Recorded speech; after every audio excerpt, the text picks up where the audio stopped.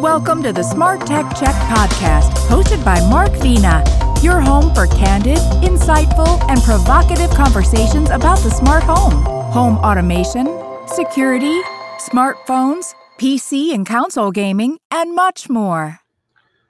Hello, everyone. My name is Mark Vina, host of the SmartTechCheck Podcast. Today's Friday, September 29th, 2023. Haven't talked in a bit of time. I think we've hadn't chatted in about a month, but I want to get into some juicy topics that I know my compadres would like to get into. I've got here on the podcast John Quain, who writes for the New York Times, Smart Cities, and Tom's Guide.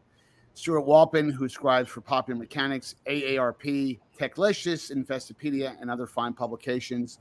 Rob Peguero, unfortunately, is traveling. I think he's flying back from Europe, if I'm not mistaken. But I've got the dynamic duo here, and I want to welcome to the podcast. How are you guys doing? I just want to know which one of us is Batman and which one of us is Robin. Well, I'm Robin, obviously. No. I was going to say Batgirl, and I was going to call you the Riddler.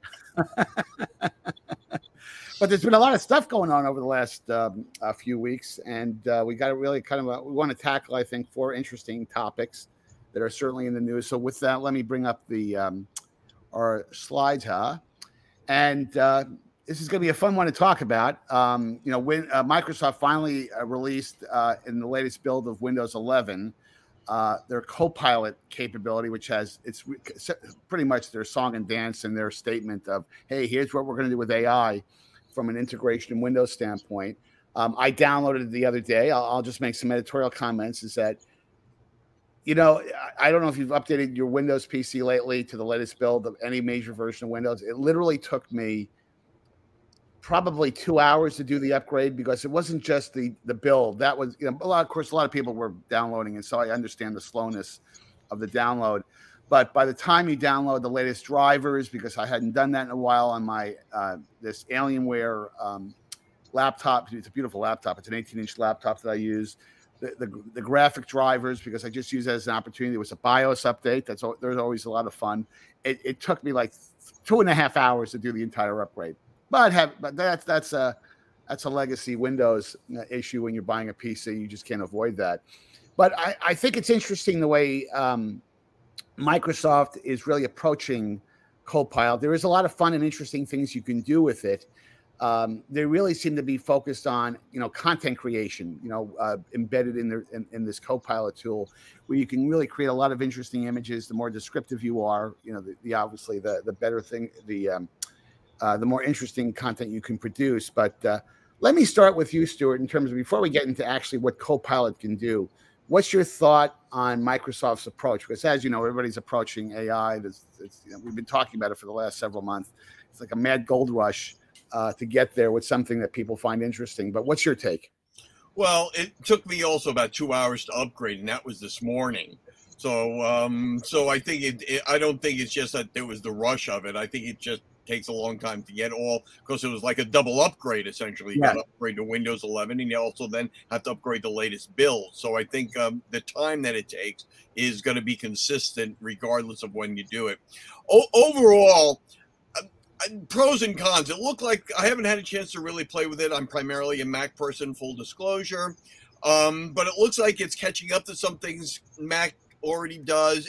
There's some things that it does that I think, like the picture editing, looks really, really interesting. That he can give you prompts for things that you might want to do to edit the photo, like do a bokeh effect, or even eliminate the backgrounds or things of that nature. So it looks like it has some interesting pieces.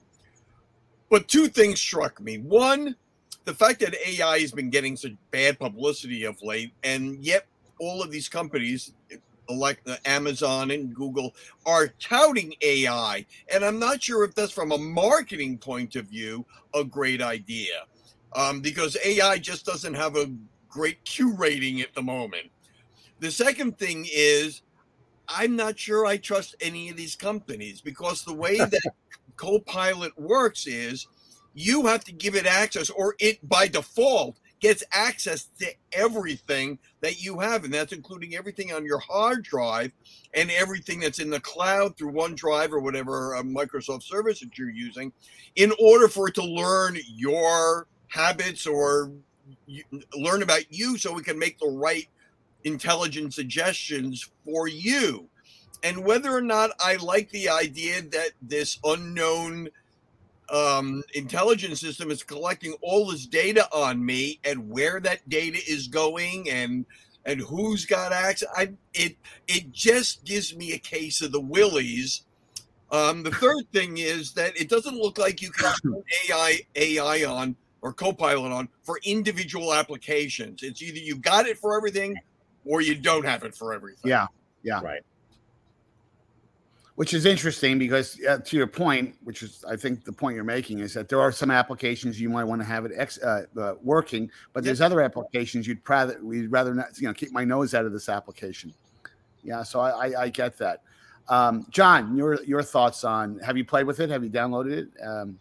I haven't on this iteration, but I mean, I know the technology very well, and it's it's problematic right from the start. I mean, with a lot of the search techniques too. I mean, what disturbs me most is trying to anticipate what my searches are. The reason I'm searching is because I don't know where to look. If it's sort of anti-search help in a way. And every time I use this technology in a way, it's trying to second guess, well, you've always looked for this before. Yeah, but the reason I'm looking for it now is because I'm not looking for it. If I knew the answer already, I wouldn't have to search for it. I mean, it's a weird thing it's already happening with Google, in their search engines already does that to a really large degree. And labeling it AI is probably the pretty loose definition of AI. Let's put it that way. DALL-E is kind of fun to use, and that's built into it. That's the drawing and image creation tool. So that is kind of fun, and that's part of it. But for the rest of it, search, I think it's a step backwards. If you could anticipate that, well, you would build a better search engine. And it's just directing you and sort of narrowing your focus when you're conducting a search. What I tend to want is a much wider focus and to really see what's out there. And a lot of what they're doing with these programs now is narrowing that down and limiting it. So it's kind of antithetical to conducting a search. Well, it's interesting. I think their choice of a brand name Copilot tells you volumes about, they seem to be concerned that, Copilot implies that, you're in the cockpit as well. And, you're not being, kind of manipulated by this AI. And I think you're right, John, in terms of probably a relatively loose definition of what AI really can do. But that's a separate discussion. But I don't really think they intended to be a replacement for a search engine, because search engines are still very valuable, and they, sometimes all you want to do is be able to search on a phrase or a term and get some solid facts. And your brain is the AI engine. Your brain is the ChatGPT that will construct whatever content you come up with. But I really think that where they're heading with this is they really see Copilot as a tool, that essentially is their answer to DALL-E in terms of creating, really interesting images. The more descriptive you are, the more interesting things you can do. Honestly, and we've talked about this many times before, I am concerned about the deep fake stuff that will ultimately come out of this, not just with videos, that's bad enough, but potentially with images as well, So it's going to be interesting to see how they deploy it. And over the next couple of weeks, we'll certainly they'll probably be a lot more. Mark, there's one other aspect that I want to mention is that took me by surprise. It's on Copilot is activated by default. Yes. And you have to drill into the system to turn it off instead of the other way around, they're assuming we want it. And of course they want it, and it makes me even more suspicious about their motives by not allowing me to have the initial choice to turn it on or turn it off. To turn it on automatically, and you don't immediately know that it's on. Right. And I find that a little disturbing. I would have liked to have them to put a little pop-up screen on the window going, Copilot is now available. Would you like us to turn it on? Just like all the other permissions that you get from all other websites, and whether or not they're going to collect data or not. I found that just a little suspicious that they put it as a default on position. But so you can't be surprised by that. I'm not surprised. I'm surprised as a human being. I'm not surprised as a cynical corporate observer. with that lusty commitment to your feelings about corporate America, let's go to the next topic here, because I'm sure we'll be talking about Copilot in the future. Now, this is a biggie, and I'm sure you're going to have spirited opinions about this. Amazon is being cited for antitrust action. What a surprise. I made a joke on Twitter or X that I guess Jeff Bezos is not going to be on the Biden administration's Christmas card list anymore, and maybe Joe Biden's Amazon Prime account will get secretly canceled. Who knows? But I will tell you, I've read several articles on the left and right, and it seems that, I know guys are going to go after me for saying this, but it sounds like much of the generally when you go after antitrust, a company with antitrust, are they doing things to prevent competition? And it seems like, based on what I've read so far, is that in that particular area, it's a bit sketchy. I mean, it kind of, this is like shades of the IBM antitrust suit in the late 70s, early 80s, the Microsoft antitrust stuff that Microsoft certainly did some things that I think were anti-competitive in many ways, but I don't know about this one. I mean, I think, Amazon, to go after a company purely because they're successful, which it kind of feels like, you guys might disagree. I just don't see where the harm to the consumer is coming. But anyway, that's my take. John, I'll start with you. You might have a completely different take. Well, I mean, you might argue that they're controlling price. One of the issues is they're controlling prices. And then I could see people saying, yeah, they're controlling prices by driving them down. Right. But actually, no, because what they're doing is preventing someone else from driving the price down. So they one of the charges is, look, if I have a product and I'm selling, my daughter sells things on Etsy, for example, things that she creates, and I won't plug her or anything, but those products, let's say she was beginning to be big enough and she was on Amazon. Well, they wouldn't allow her to sell it for a cent less anywhere else. And that's severely anti-competitive. That's almost, one would say, sort of un-American not to do something like that. And sort of that's definitely a bad thing to do. And then manipulating the buttons, like I am, like most people, I use that buy now button, right? I do a search, I find some things, and then I'm like, oh, there's buy now. I click on it. That's the cheapest one, I get it. Or the reviews are good for that one, I get it. But the way that the advertising works now too, and I'm sure Amazon people have noticed it, is it's all sponsored ads. You have to scroll quite a way till you find the first actual listing. And so that kind of manipulation and making people pay for that is another issue they have for it. So they're absolutely manipulating the market. How serious you think it is another matter. And I think there was a lot of goodwill they had with the pandemic. One of the few things that actually worked was Amazon. My Yes. God, you could order something on Amazon. You were stuck in your apartment or your little house and couldn't go outside, but you could get a package from Amazon. Amazing.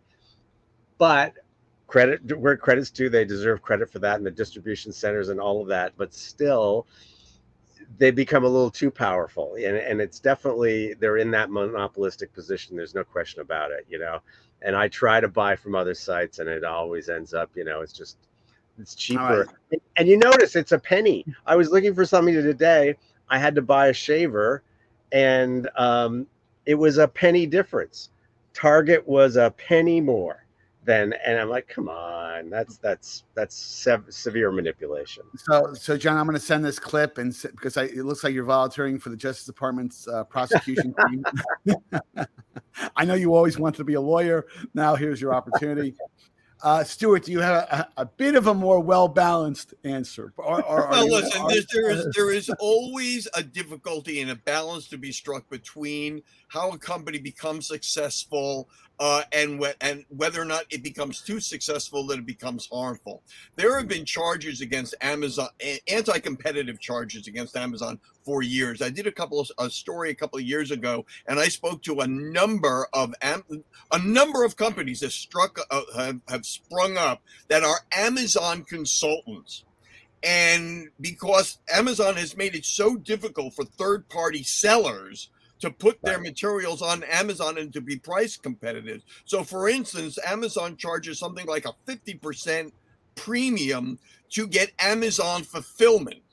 And if you're a third-party supplier, you cannot charge less than, for instance, an Amazon product. And the other thing, they've now added on top of the buy button an additional recommendation box that only pushes Amazon branded products that are priced less than. So if you search one of the videos I saw on this one, if you were searching for Glad garbage bags, you got a little window that essentially said, no, buy ours, the Amazon branded garbage bags or whatever the Amazon brand for that was, for cheaper.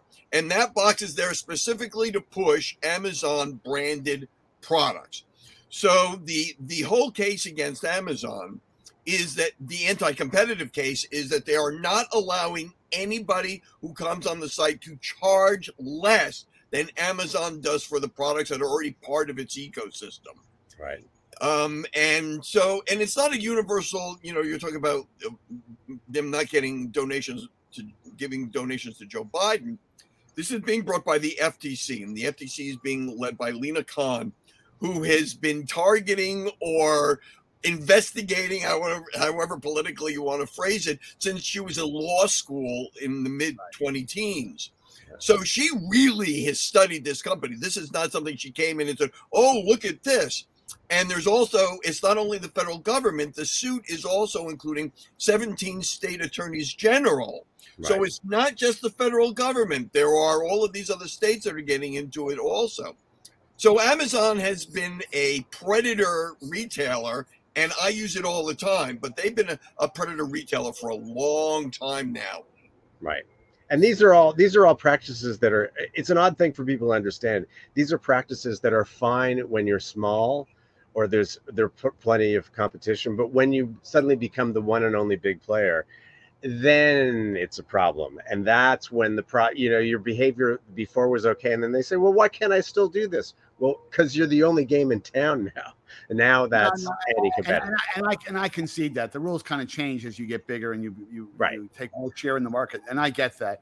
And I want to hit the other two topics we've got. But, honestly, one could argue, and I think you brought up the one of the big pieces of the big defense, I think, John, and it's an emotional appeal, is that, hey, by the way, Amazon saved America's bacon during the pandemic because we kept the economy going. Now, from a legal validity standpoint, that probably doesn't really help them from pushing back. But, the question I always ask is, okay, what's the harm to the consumer? Has the consumer been harmed? And yes, I'm sure they'll probably build a case that, in some cases the consumer has been harmed. Stuart, you said something which is very interesting. I advise companies all the time on, they all want to work with Amazon. They all want to get their products there. Amazon is a very expensive retailer, online retailer. I mean, the plus side, if you make something and you want to sell it, they're a very good partner that you can get up and running very quickly without building a lot of infrastructure. But the cost, especially from a fulfillment standpoint, it's not they're not cheap. From a business model standpoint. But with that, let's go to the next topic. And I'll have to say that I'm writing something on the 15 Pro right now. I got mine on day one when they came out last week. I'm shocked at some of these articles because I have not, and I have the Pro Max, and I've used it quite a bit. The camera is remarkable. If the camera is not important to you, I wouldn't even argue. I wouldn't even recommend the people to upgrade. But the Pro camera capability is incredible. I haven't had a single issue with overheating. Now, having said that, the reports are quite wide. The Wall Street Journal wrote a very extensive piece on this the other day. I mean, clearly people are seeing this. Now, I use mine with a case. If I'm not mistaken, some of the articles that you're seeing these reports, this is when you're holding the phone by itself without a case. Titanium is not a good conductor of heat, and that's probably exacerbating the problems. It makes the phone a bit more durable, but at the same time, you can't hold it. But I haven't had the issue because I'm a case guy. I always have a case on my phone. So, Stuart, what's your thoughts? Well, Apple apparently, according to the reports I've read, haven't quite pinpointed the problem yet. But this is not a new problem for the 15. I have overheating problems with the 14. Both my wife and I have experienced very warm phones, either doing charging. In fact, I've gotten a lot of messages of late that's saying the phone is overheating. It will resume charging after the phone cools down. Right. So this is and part of the problem, I believe, and I think that I don't know that this has been proven yet, but a lot of it is the processor and the heat sink or the heat dissipation space in the phone. They're trying to make these phones as small as possible, and what you're doing is you're shrinking the heat dissipation area. So there's not as much room for the heat to dissipate before it gets to the casing, which is what is heating up. So apparently, very high intensive processing is one of the root causes that they think is creating the heat issue.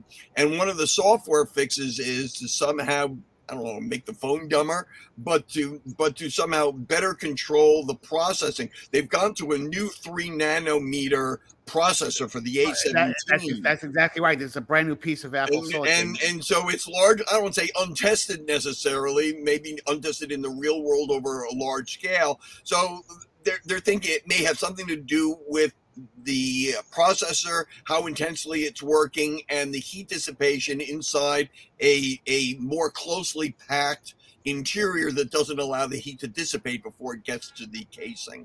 Right.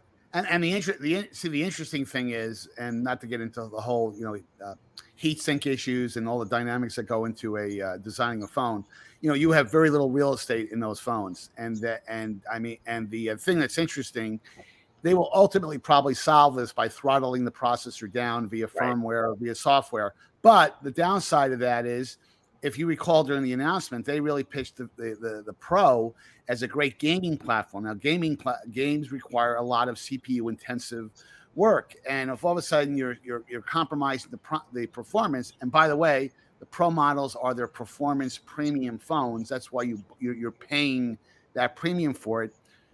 It doesn't really feel good. So, John, your thoughts?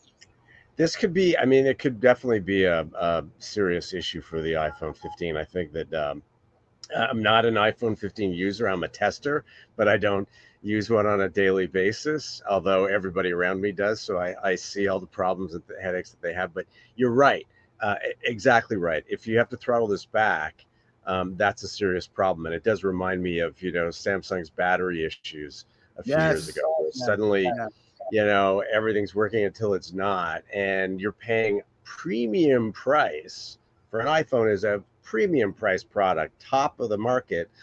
And if you have to throttle back performance because you didn't do sufficient testing, that's not a good thing probably. But I think you're right. I think that's probably the only solution in cases like this. There isn't a hardware solution. You have to do what you just described, and then you have to throttle it back. Now, maybe you can tweak it for certain situations, but you probably, Stuart won't get those messages about the battery charging because it'll just do it and won't tell Stuart it's doing it. It'll just throttle it back. That's what will happen. Well, and before we hit the next topic, what's going to be really interesting about this is that there are going to be test services and very reputable websites like Tom's Hardware and others that will really do a colonoscopy on how Apple solves this. And if they do solve it by doing some unnatural things in terms of, dumbing the performance down so it doesn't get quite as hot, Apple's reputation is going to take a bit of a hit, frankly. So we'll see if that happens. Let us hit the next topic, our last topic. And, Stuart, I'm going to let you tee off on this because this is an interesting one. And that there's a what was the name of that report? It's called Which ? Which is a UK publication. Yeah, I kind of was. Who the heck is which? But anyway, putting that aside, interesting perspective in that apparently the smart home. We're all people have 10, 20, 30, 40 smart home devices in their home, and it looks like they're being naughty in terms of revealing too much information to the likes of Google, Amazon, and Meta. That doesn't really terribly surprise me because that's been going on for a long, long period of time. My question, Stuart, because I'm going to let you kind of tee off again on this at first, how do we stop this? This has been going on forever, and we respect your privacy. We don't share your data, et cetera, et cetera. Right. And now Listen, we find out. We know how it gets stopped, and that's government regulation.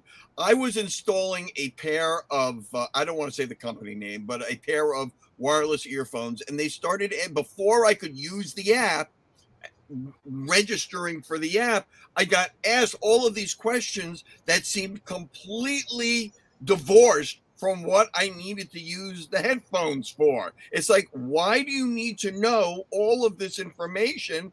I just want to use a pair of headphones. Right. And so this is a pervasive, it's not only smart home, you're seeing this in the Witch Report, talk about this on smart appliances. Why does the dishwasher or the oven need to know all of this information if all I want to do is cook? Now, and they don't tell you why. They just say, well, we want you to register to the product and to know more about you so we can improve the product and all that. But it's like, there's no way to get around it. What if I don't want the product to be updated as much as I need to be? There is simply no way around it. And it's simply getting worse because as companies begin to initiate collecting all this data and nobody's doing anything to stop them, then other companies will say, well, if they can do it, why don't we do it? And until the government steps in and says, cut it out, and lays down some rules of the road, this is just going to get worse. This is not going to get better. And so the report dinged the usual suspect. They mentioned Bose, which took me a little bit by surprise. That these companies are taking the data that they're collecting from consumers and sharing them with these big aggregators such as Google. Well, I mean, you have to ask the question: is there a business model thing that we're missing here, in that we're sharing that information with Google, Amazon, Meta, and whoever, and they're doing the advertising, and the entity that shared the information is getting paid? I mean, that's to me, that's an interesting. I'm not going to say that's happening, but I just think that that's a distinct possibility. And unfortunately, I don't think it probably is what's going on. There's all this money flowing back and forth between these companies who are selling consumer data to Meta and to Google and whoever else wants them, unbeknownst to us. I think it should be made clear, though, that this is all about data. This is not about listening in, which is a whole separate thing for smart speakers. But this is an entire using an app with a device and collecting your information, and what those companies then do with that information. Right. John, and not telling you. Yeah. Well, a lot of it, I mean, there's some interesting things that are done with this data. I can take this data and acquire this data and find out how many people over the age of 40 years old are driving their car all by themselves over the Golden Gate Bridge, for example, behind you there, at 4:00 on a Friday afternoon. That data is available, and the way you get that data is this aggregated data from the likes of Google and Amazon and Meta and all these other people and third parties. Remember, all these people are not directly Google and Amazon. They're people that are on those, like, a Bose or a product like that, where the drivers are online, and that's where all this data is being collected. And you can aggregate it and mash it with all this other data. And then there's the whole de-identification issue. You only need a couple of data points, and I can tell, Mark is the one driving over the bridge at that time on Friday afternoon. And that's where that's sort of the issue. When you explain that to people, they're like, well, wait a second, I don't want people to know that I'm the one going, maybe there's some of this data. And because it's all obscured and buried, there's no transparency. When Which asked all these companies, they all said, of course, we tell people what we're doing and stuff. And I'm like, yeah, in a 55-page document, maybe I could figure out what was going on. So, there's some value there. But obviously, there's a lot of places where, you're asked for your birth date and stuff. I just logged into a program, because we're loading, testing things every day. Something this morning, and I had to give my birth date for it. And I thought, why am I doing that? And of course, I gave them a fake birth date. But anyway, so. You don't look a day over 25. Right, exactly. I have to be of legal age, so I have to be over 21. But after that, meh. So yeah, I think it's an issue. But again, people enjoy their data and they like a lot of these services until something really terrible happens.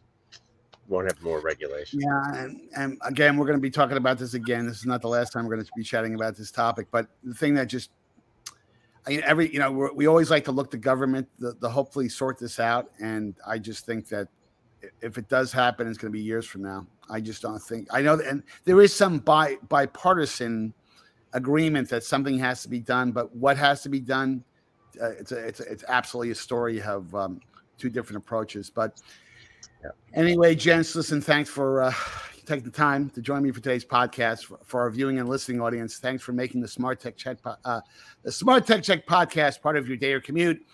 Please make sure that you hit the like and subscribe buttons at the end of today's podcast, or use these convenient QR screen codes that you see and follow us and connect with us. You can also follow us follow me, I should say, on X, formerly known as Twitter, at Mark Vita Tech Guide. And I think I need a cup of coffee. Thanks, guys, and have a great week. Appreciate your calling in.